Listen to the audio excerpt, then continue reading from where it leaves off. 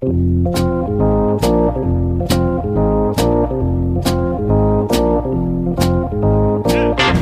us a little bit about what you saw and being able to relay that message to Cora when you watched Kimbrel pitch and kind of help out so he wasn't tipping his pitches. So tipping pitches, we hear about it all the time. People at home understand what tipping pitches is all about. It's amazing. And that's remarkable. Alex, as we sit here to record this podcast in the past, which is the present for the listener, or well, it's the listener's future. I think I understand Tenet. It is January 25th. The reason that it is January 25th is because in the listener's present, which is actually the listener's future, which now I feel like I'm spiraling even by saying past, present, and future. You've even lost times. me, and I'm doing this podcast. I'm driving across the country, as I mentioned on our podcast last week, and as has been mentioned on the podcast a few times in the last month. And so we were unable to record a real podcast. So instead, we are going to be running an old episode for our friends who have not had a chance to hear it yet. For those listeners who have come to the podcast within the last year, this was our first episode of 2021 with Rob Mains of Baseball Prospectus, who writes and talks and learns and researches so much more in the practical world about MLB's owners. You know, whereas you and I work in the theoretical and in the political, Rob works in reality.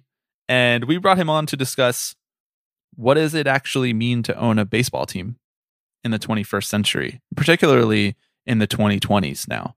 How much has the baseball ownership model changed? Where is the state of the league now versus when it was really revolutionizing itself as a business? What stage of baseball capitalism are we living under?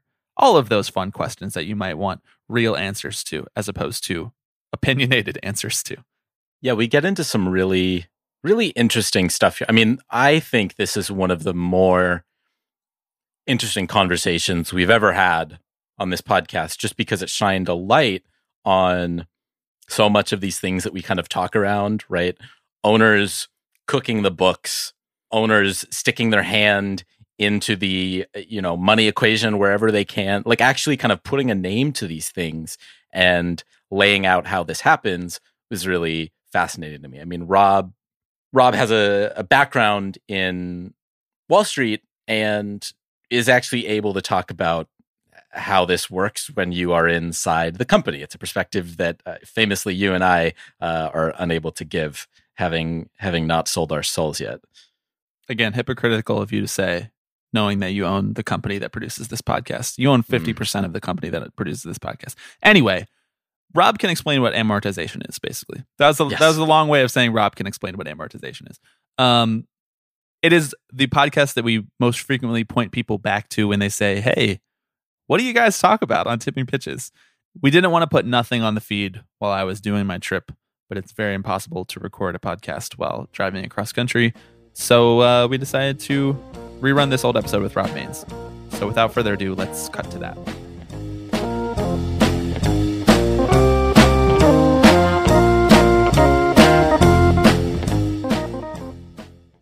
All right, Alex, we are now very, very lucky to be joined by Rob Mains, a writer at Baseball Prospectus who wears many, many hats. Rob, thank you for joining the show. Thanks for having me. Good to be here.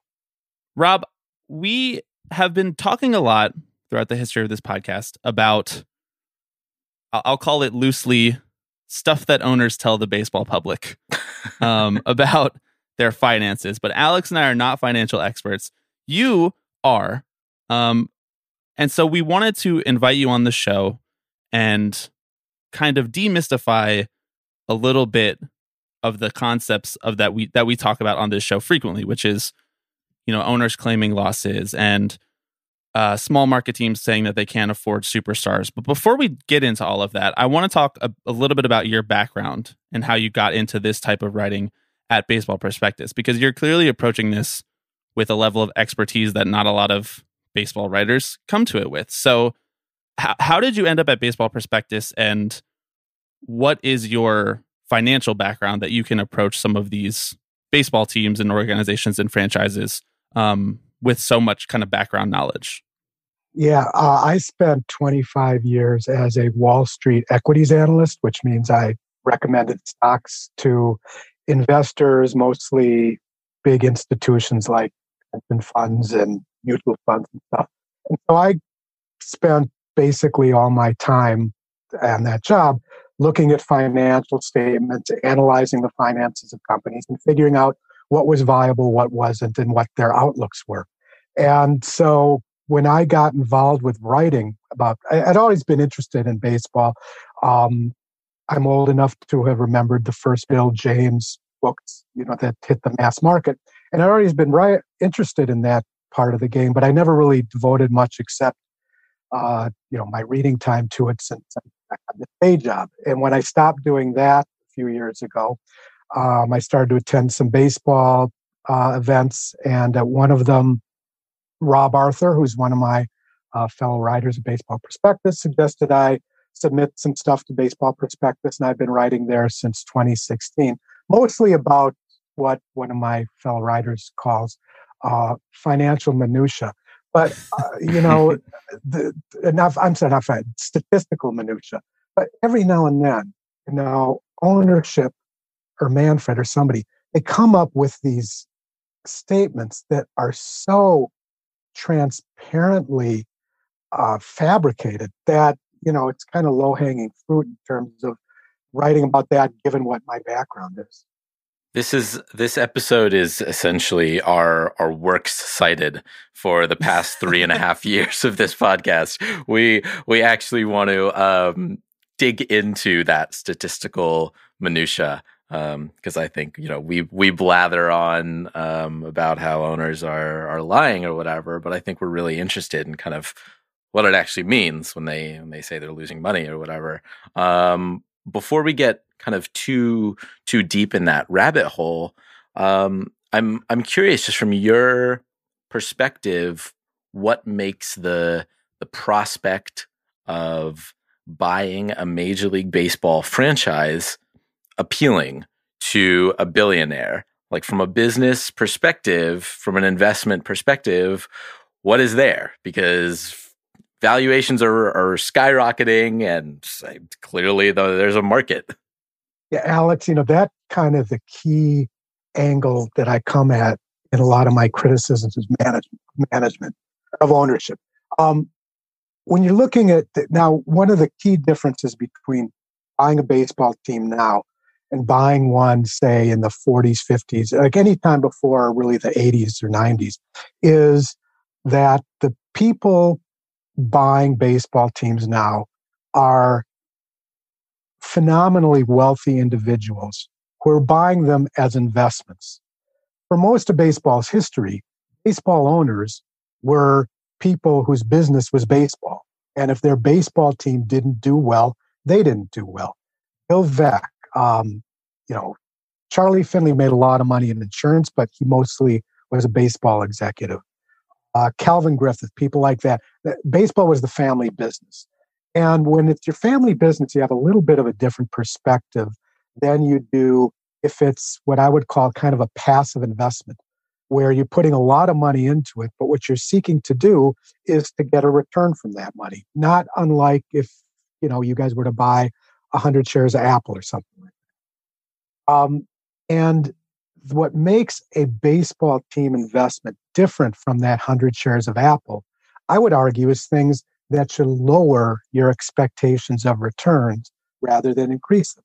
Because for one thing, if you buy shares of the stock, you're taking the risk that company whose stock you own is going to go bankrupt or something bad's going to happen to it. And while we certainly saw a challenging year financially for baseball teams in 2020, we've learned over the last few years, they can't go bankrupt. If the McCourts run the Dodgers into the ground, or if the Expos near bankruptcy, MLB will step in and backstop them. So the company is not going to go to zero. And if you have an investment where your downside risk is limited, that should mean that your upside is going to get brought down a little bit. And it's not. The second thing that you're buying when you're buying a baseball team, as opposed to buying shares of Apple, is you're buying notoriety. You get to be in the public eye. You get interviewed by the local papers. If your team is successful, you might get to have a trophy handed to you. You get to bring your buddies down to the locker room with you, and all these famous athletes call you Mister instead of your first name. You get invited to be on boards of charities. There's a lot of intangible benefits, public benefits to owning a baseball team. But again, those aren't financial benefits. But you think that those things would lower your investment return. So if you're buying a share of stock, you say, over the long term, good years, bad years, I want to make 7-8% on average every year. That's about what you can expect to get from investment in stocks. You would think that a baseball owner would say, well, since I got no risk of this thing going to zero, since there's scarcity value and there's because of the way things are set up, nobody else is going to come into my market and try to poach anything. And since I get all these kind of psychological and tangible benefits, if I can do 4 or 5%, that'd be pretty good considering everything else that I'm getting, especially considering this is not my livelihood. It's just, $1 billion I got laying around that I can put to use. And what I find so galling about baseball ownership now is they get far more returns than that, far in excess of what you and I could get if we invest in the stock market. And they simultaneously claim that they're not making it, but also it's never enough. And I just find that tough to take. I want to dig into so many things that you said there, but I would love to dig into the part that you mentioned about the McCourts and the Expos. And, even I'm wearing a Mets hat right now, even some of the stuff that the Wilpons have claimed over the years. When owners are claiming massive losses, knowing that they have the safety net of MLB to step in, first of all, what does that look like? I'd love to hear what the most likely scenario is that you think is happening when an owner says, we lost X amount of money. So John Middleton comes out and says, we lost $2 billion because of the pandemic in 2020. And then post facto, what happens when Rob Manfred comes in? What happens when MLB comes in and says, we will back you? Is it MLB's credit being able to extend larger loans and pass that along to teams? Or is it funds that MLB has set aside in case of something like a bankruptcy of a team?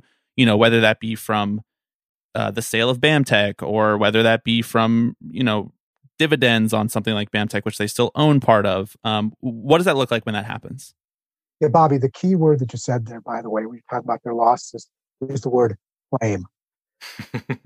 They claim the losses. Well, there's a couple of things going on. In the case of the Mets specifically, the Mets were running low on funds. And so, MLB loaned them money at the time, they weren't ridiculously low rates, but they were low rates. And it's questionable whether Wilpons would have been able to borrow that money in the market at all, and certainly not the same rates. They did pay it back, though. I think the more egregious case is something that went on with the Expos, where the Expos, for a lot of reasons, were in rough financial shape. And MLB basically just bought the team. That was an MLB-owned franchise for a few years until they were able to find new ownership in Washington. There's an article, I think it was in Deadspin a couple of years ago, that somebody got their hands on a slideshow that the Ricketts family had used in deciding to buy the Cubs. One of the slides in the slideshow, and I regret I didn't keep it, was one where they said that one of the attractive things about investing in baseball is that you can't go bankrupt, that MLB has money. Yeah, they've got a lot of cash set aside, like a rainy day type thing, where they can step in and, if it looks like you're not going to make it, you'll make it, because MLB isn't going to let a team go under. And so consequently, when they claim that they're losing money, and the day that Middleton $2 billion loss thing, subsequently, I think first it was changed to, well, that's how much all of MLB lost. And then it was a Bill Madden article. And Bill Madden's a great journalist. I'm sure that these are numbers that were given to him. And then it kind of just disappeared from the whole article. The operative word there is claim. Now, you can lose money as a baseball team. The best estimates that we get is from Forbes every year. They put out estimates of how much teams made last year, and in every year, and by their estimates in 2019, which is the most recent data, and obviously you can't really look at 2020 being a normal year, the Marlins lost money. Everybody else made money. And yet, they were still an appealing buy just a couple of years ago, right? Oh, they were losing more money then, too. Yeah. Right, exactly. And yet someone decided to fork over $1.2 billion for them. So clearly there was something appealing there. Well, I spent a little time digging into some of the Braves reports because they're publicly owned by Liberty Media. And, from 2018 to 2019, they had an 8% increase in revenue, which is pretty good when you're working at numbers that large. You're adding $60 or $50 million per year in revenue. And then I think syncing that into other projects that become very expensive so that it looks like you're not quite making as much of a profit margin. But anyway, I cut you off, Rob. What were you saying? Yeah. Well, no, the Braves are a unique example or a unique case in baseball because they aren't owned by a rich guy and all their finances are private. They do have to report them publicly. The thing is that their public disclosures don't go into a whole lot of detail. And they're owned by a conglomerate that's got a lot going on. So you don't know for sure what money is coming out of the left pocket going into the right one. But yeah, they certainly they weren't losing money in 2019. Alex, you mentioned the Marlins, and I think that might have been the first finance article I wrote for Baseball Prospectus was after Loria, who was losing a lot of money, sold them for a ton of money. And I said that Jeffrey Loria is actually the prototype of what a baseball investor should look like. Not that you should imitate Jeffrey Loria, but Jeffrey Loria was an art investor. And what he would do is he would buy, paintings, statues, whatever, with the assumption that at some point in the future, he was going to be able to sell them for a lot more than what he paid for them. He wasn't going to make any money on them in between. In fact, in between, he's losing money because he got to store it and you got to insure it. But that business model where you're making an investment in something that's going to pay off in the future and you lose a little money in between is pretty common for most types of investments like that. Baseball, for some reason, you also make money in between, which makes it different from most types of investments. So, to that point, recently, and far be it from me to quote Scott Boras with a straight face on this podcast. Let's go. But we're going to do that anyway. At the virtual winter meetings, he said that in 2020, a lot of teams lost profits, but we know this: in operating the game and having baseball games, teams make money even without fans. We know that players playing baseball games makes money for MLB teams.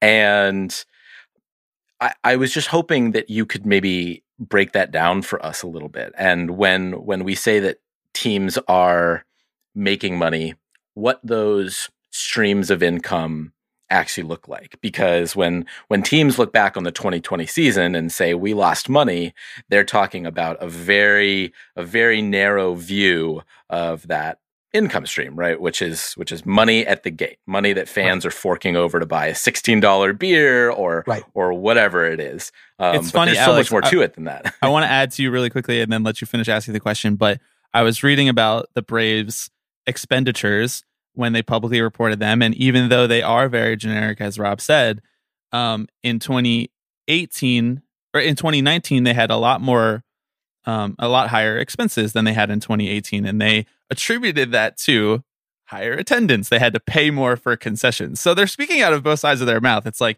hey, we lost all of this money because fans didn't show up, but hey, in 2019 we had to spend all of this money because fans showed up. But anyway, Alex, you were saying. No, yeah, I wanna throw it over to Rob to maybe demystify this a little bit.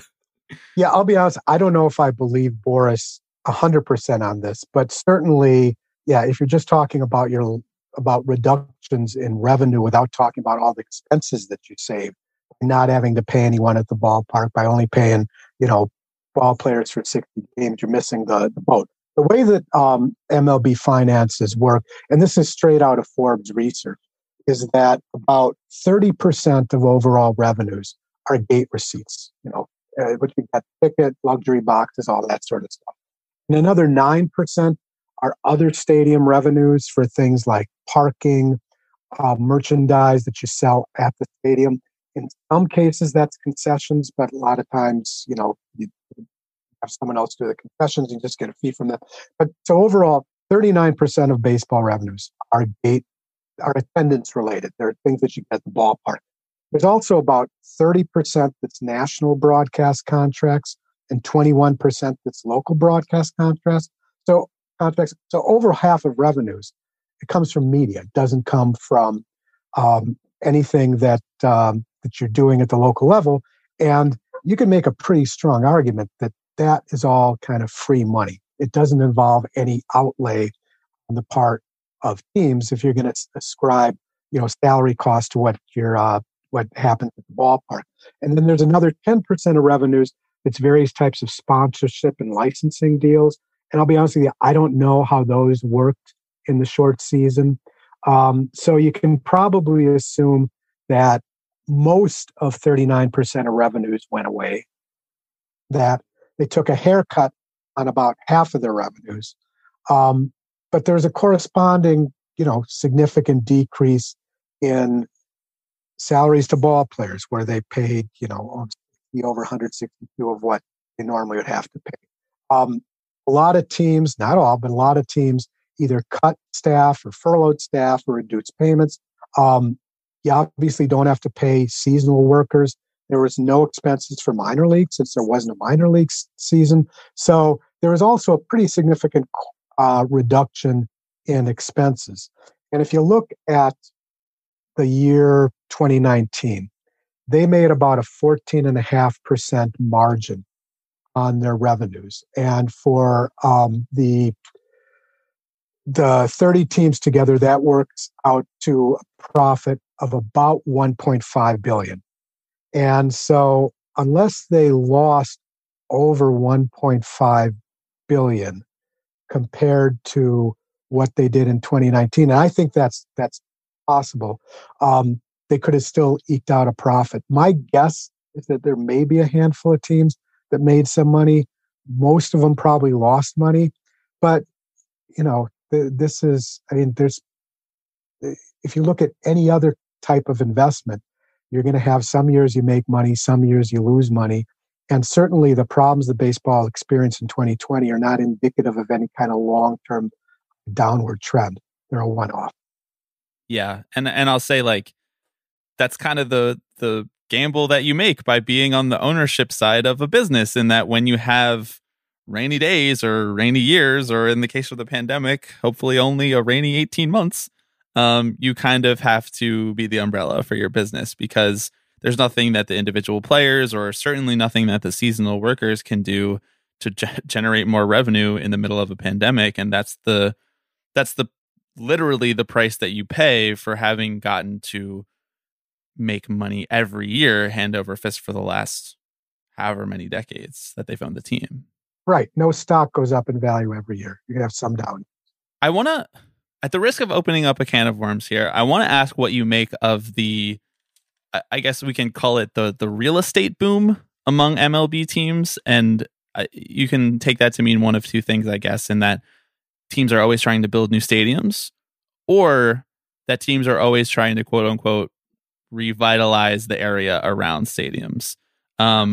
So I'd love to hear your perspective on why that seems to be a trend now. It's obviously been written and talked about, from a socioeconomic perspective, from a gentrification perspective, but from a strictly financial perspective, why do you think that is en vogue right now? Well, there's a couple things that are going on. The building, the retail / dining / shopping / hotel space around the ballpark. I think it's a consequence of a couple of things. One is you've got ownerships that have a ton of money and can buy up the land around their ballpark, as well as, the ballpark itself, and develop it. And then on top of that, you've got really low interest rates right now. So your payback on these investments is pretty good. It has led to one of the more galling statements, in my opinion, that Manfred has made, where a few months ago, he cited how bad things were in baseball, and he talked about how teams have taken on record levels of debt. Now, if they're taking on debt in order to meet payroll, that's a bad thing. They're taking out a $150 or $300 million loan to develop this, kind of mall around their ballpark. That's a wise business expense. Yeah. And to use that to cry poor mouthing, that's, like I say, it's just galling to claim something like that. So when it assumes a fundamental misunderstanding from the general public that Manfred is speaking to about how business growth works, right? Yeah. Well, it lumps all debt together. Look, some debt's bad. Credit card debt's bad. If you got a lot of student loans, that's bad. If you borrow money to build a theme park around your ball club that's going to cash you $10 to $20 million checks every year, that's not bad. But he used the scary word debt to make it sound like things are a lot worse for teams than they are. And the thing with stadiums, that's been going on forever. And it's another thing that, the economist in me finds really offensive, frankly, because there's this economic term called rent seeking, where companies seek to use their power to get the government to do favors for them that the government doesn't extend to other companies. Like my dad was a small businessman at a small shoe company, and they built a warehouse once in St. Paul, Minnesota, which is where I'm from. Now, when they built their warehouse, they had to build it themselves. The government didn't build the warehouse for them. And, it caused a lot of truck traffic on their road, so they had to make some improvements on the road. They had to pay for themselves. The government didn't make the road improvements and the new exit off the freeway to go to the ballpark that the teams get. So on top of all the other complaints I have about contemporary ownership and the returns they get, is they're also rent seekers. They're kind of putting their thumb on the scale in terms of not just what they get, but also where they stand competitively with other industries in their market. And it just makes it more distasteful, but from their point of view, more profitable. So I want to be clear in all this discussion, right? That we really kind of have no idea what Major League Baseball's finances look like, right? Either from a large scale, like Major League Baseball, the corporation, or team to team basis, right? Because as we've mentioned, that the books are largely closed to the public. They are. I think the Forbes data they're probably close to reality, but we certainly don't know exactly what's going on. Right. So, because teams, I think that when an owner says we lost money, there is a kernel of truth to that, right? Like maybe you did not generate the revenue that you expected to generate, and therefore that is lost. I don't know, projected revenue or something like that. I mean, can you explain that to me a little bit? Because it's true to an extent if you squint, right? Right. Well, yeah. There's a couple ways they can fudge that. One, if the budget is to make $10 million and you make $9 million, you can claim that you lost money because you didn't hit your budget. But another thing that you can do, and you're not being as disingenuous in saying it, is there's levels to it. Yeah, is that when I told you that baseball teams had a margin of 14.5%, that's operating income, which is what they get from operating the business. If you take Steve Cohen. Steve Cohen bought the Mets, and he's inherited a lot of things from the Wilpons. He inherited, the Mets own part of the stadium. He inherited the payroll, And under accounting law, he's not doing anything disingenuous. This is what the law says you do, is that you can amortize those expenses, which is that you can take a slice of that every year as a charge against your earnings, because you're saying, hey, here's some investment I made. Eventually I'm going to have to replace it. And so as I have to replace it, I'm going to whittle down its value, and that's a charge against your earnings.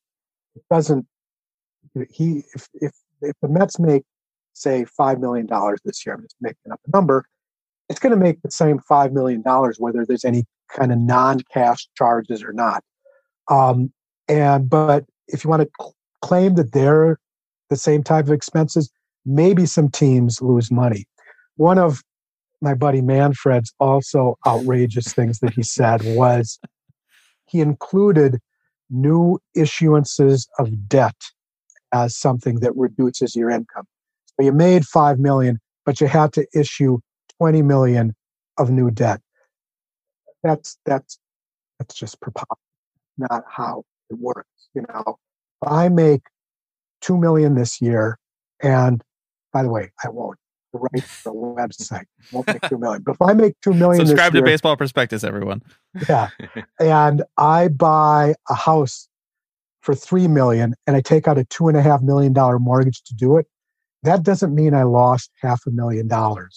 But that's sort of what Manfred is suggesting. So when they talk about losses, there's kind of like varying degrees of disingenuousness that's in there. And the sad thing is, there might be some owner who's going to completely level with us and tell us, this was a rough year. We lost about 10 mil. And, if we brought in forensic accountants to look at that, you'd say, yeah, he really did. But it's in such a cacophony of misleading half-truths that it's going to get lost. Right. And I wonder, I wonder what the most streamlined way to kind of cut through some of that crap would be. And I frequently come back to the appreciation of franchise value, because that seems to be the only part that is ever left out by the owners. In that I bought you wrote an article about Cleveland recently. They bought that baseball team at $323 million. And if they sold it now, it would be over $1 billion, undoubtedly. And so I wonder how you think that plays into the bigger picture of all of this, of the state of MLB ownership, in that the franchise values have been skyrocketing over the last couple decades, and every sale has been sort of a positive transaction, no matter how you invested in your team, no matter whether you were Jeffrey Loria or Fred Wilpon or whoever else has sold in the last couple decades. Bobby, I think that's exactly it. Again, if you go back, 60 years or so, for Bill Veeck, what's really important is how much money he makes every year, what his profit is, what his losses are, because that's what he's going to take home. For the current class of ownership, it's an investment. It's a big investment, but it's like part of their stock, bond, and real estate holdings that make them billionaires. And the way that you gauge those investments is how well they do year after year as an investment, how much they appreciate, rather than what kind of dividend they throw back to you in any given year. So, yeah, and that's one of the things I've talked about, how Forbes every year gives us an estimate of revenues and earnings that companies make. They also give an estimate of franchise values. And when franchise values are going up every year, the owners of those investments really don't have a whole lot to complain about. Yeah. It's the kind of thing where, like, you look at a graph of franchise valuations versus, I don't know, another metric like attendance or something like that, and there's no correlation between how many people are coming to see your games versus how much your franchise actually costs. Correct? Oh, absolutely. You can. It's pretty easy to jack up your prices sufficiently that your attendance is adversely affected, but you make more on the bottom line because you get more per person walking in the ballpark, and you probably get to have fewer people working at the ballpark if there's 10%, fewer people stand in line for concessions or making a mess that you got to clean up afterwards. Sure. Yeah. And that's, teams talk about, that they're concerned about people being able to go to the ballpark.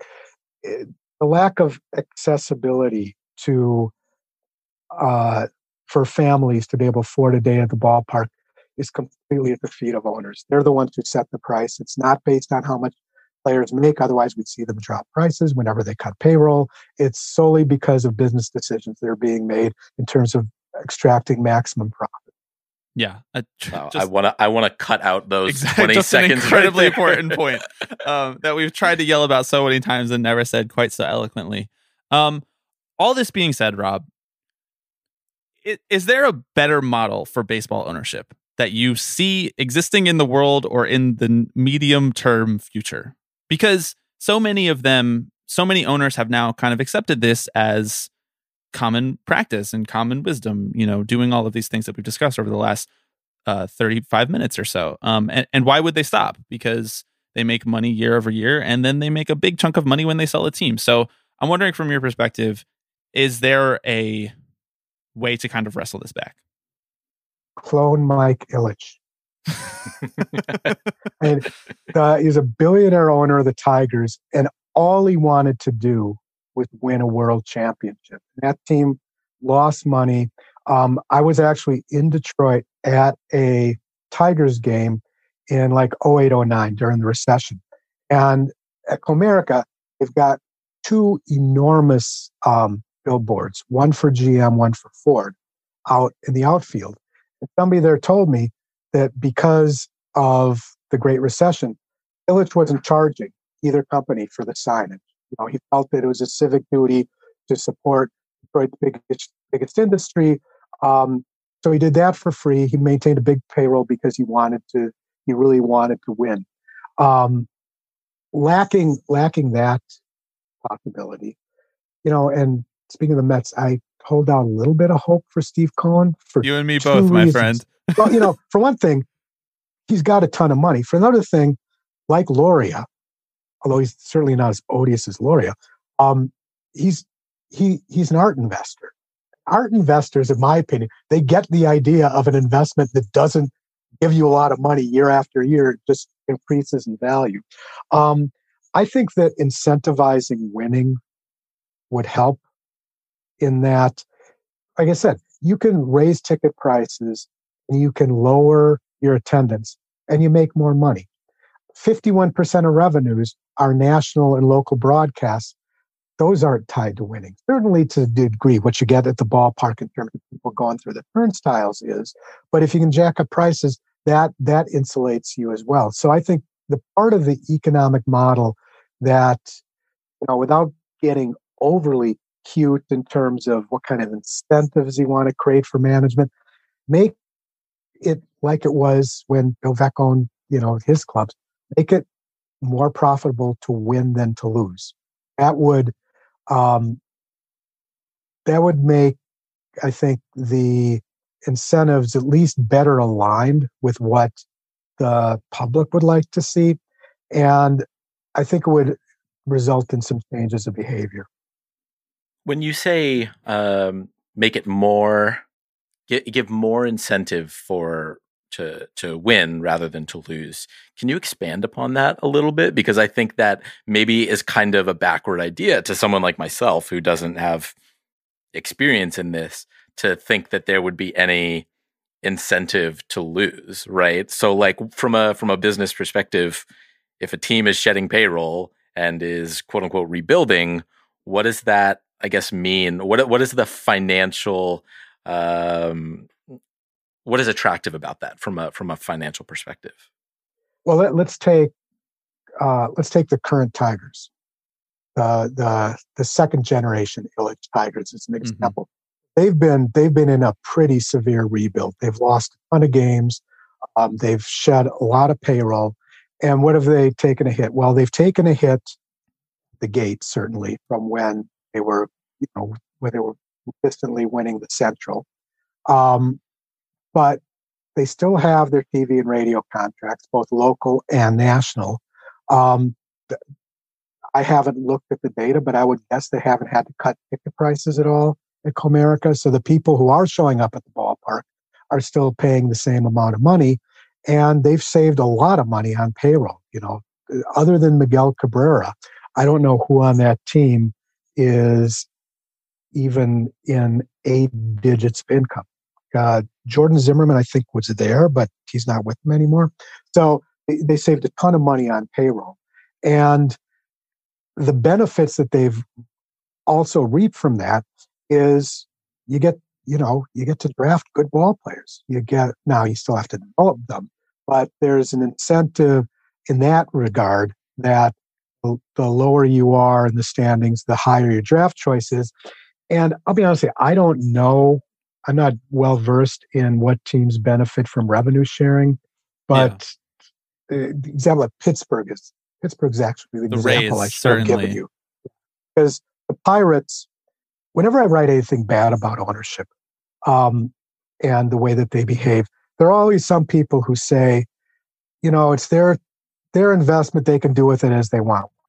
That's true. We don't have to like it. But I never hear that from Pirates fans. Pirates fans hate their ownership. So those guys, they just traded Josh Bell. I mean, why in the world would you go watch that team anymore? But they get great draft choices. They get revenue sharing checks. That team is still profitable, even though ownership is kind of done. You think if you wanted to make sure you really alienate the fan base, get rid of McCutchen, get rid of Cole, and it just continues, but you can still make money. So I'm not saying that there's an incentive to be bad, but there's no real downside to it. And to get good, you got to spend money. You got to whittle down your profits. Yeah. And if worse teams were like, if you went into a lottery for the top draft pick instead of like they do in the NBA, that might do something. If your revenue sharing was based in part on how well you do, that could do things. But there's not a whole lot of reason, if you're a profit maximizing owner who doesn't care that much about winning, to change your ways. Yeah. Well, it's interesting how so many, I think odious is a word that you use, so many odious elements of the baseball landscape right now can come back to that exact point, in that, you look at the Save America's Pastime Act, making it so that they don't have to pay minor leaguers, so that part of it is less expensive to them. And even you look at the minor leagues in general and how they're shrinking, they're making the concept of baseball less exclusive, so that these families that we're discussing, who can't even really go to the ballpark affordably now, can't go to any ballpark affordably, including minor leagues, because they're no longer in their towns. And so, we're swimming upstream here against some of these trends in baseball in the last few years. But do you have any kind of strong opinion or read about the way that owners are handling the minor leagues these days? Because this is something that we've talked about a lot, and I feel like it's hard to demystify in the public, because half the time fans aren't even aware of what minor league clubs are associated with their team, and also because they kind of also operate as their own businesses as well, as we've seen with how MLB clubs have ditched association with them and left them to kind of operate under their own financial strictures. Yeah, I'll be honest, the structure of the minor leagues, I would leave to guys on the Baseball Prospective Prospects team. They understand that better than I do. But I think one of the masterful PR jobs that MLB has done is somehow making it seem like the Save America's Pastime Act was something that was pushed by minor leagues. The minor leagues really don't care, unless you're an indie league. They don't care how much players get paid. They don't have to pay the bill. I think that's a key misconception that most baseball fans have, is that minor league players are paid by the minor league teams. We know they're not. It's paid by the MLB teams. And by suppressing their wages, that's another way that MLB teams, not minor league teams, MLB teams can expect more profits. Alex, how you feel? This feels like there are a myriad of rabbit holes that we can go down with as we talk about minor leagues and wage suppression, which exists on all levels. It exists on the major league level as well. And I think that like there's this kind of response from fans who are like, well, it's billionaires fighting with millionaires. I don't really care who wins, who makes money at the end of the day. I just want to see baseball being played. And I think that often obscures the power dynamics that are really taking place here. And, you know, when a season is delayed because they can't come to an agreement, is it the players who are, you know, stalling that because they are demanding their full salaries, or is it owners who can, in theory, who have the wherewithal to foot the bill, but just aren't interested in doing that sort of thing? Yeah, and one of the things about this that kind of mystifies me, I think I know what may be going on, is why the owners even bother with it. Because, you know, it's like they're constantly trying to win a PR war. That, oh, we're losing money and we've got all these hardships and we're trying to save the minor leagues and all that sort of stuff. In a way, who cares? It doesn't buy them anything. I mean, it's not, if you're saying in any way that your product is flawed because players make too much or they're making demands, that's not good for your industry. And the fact that the Players Association is pretty quiet about these sorts of things, and I don't blame them. Rob Nair once said that, you know, during the 70s and 80s and 90s, when there were serious labor management wars, management kicked players' butts all over the ring. Everybody sided with management against the greedy players, and the players won all the time. You know, they won the 81 strike, they won the 72 strike, they certainly won the 94-95 strike, they won collusion. It's not a PR game. So why even play that when in a way you're kind of diminishing the public's view of your product? I just, you know, I don't get that. I think my theory is it's because Rob Manfred works for a lot of guys with huge egos who want to be seen well. Because I don't think it does them any good to make all these pronouncements, but they keep doing it. Yeah. Well, I think, you know, why even wage that PR battle is like the central question to why Alex and I do this podcast. But I do think that there is something to be said about the way that they sort of sell hope and they sell community positivity, and the owners want to associate themselves with the brand, the name on the front of the jersey and not the name on the back of the jersey. And the longer that they can keep people coming to the ballpark caring about the D on the front of the Detroit Tigers instead of the Zimmerman on the back, then I think that in their minds, that's an important hypothetical and theoretical, yes, but an important thing to continue to be able to sell, you know, to fans and to sponsors as well. That's a great point. The laundry. It's all about the laundry. It is all about the laundry. Rob Maines, the laundry that you're wearing is Baseball Prospectus. Where can people find you? What is the easiest way to read your wonderful work about this topic and about all other topics over there?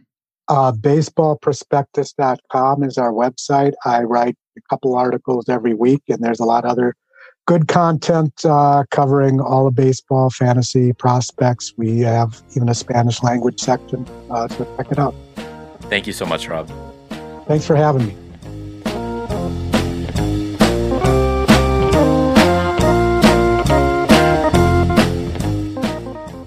Okay, thank you again to Rob Maines. We're back in the present now, Alex. We're no longer in January of 2021. We're in January, late January of 2022. Hello, welcome back. It's good to be back.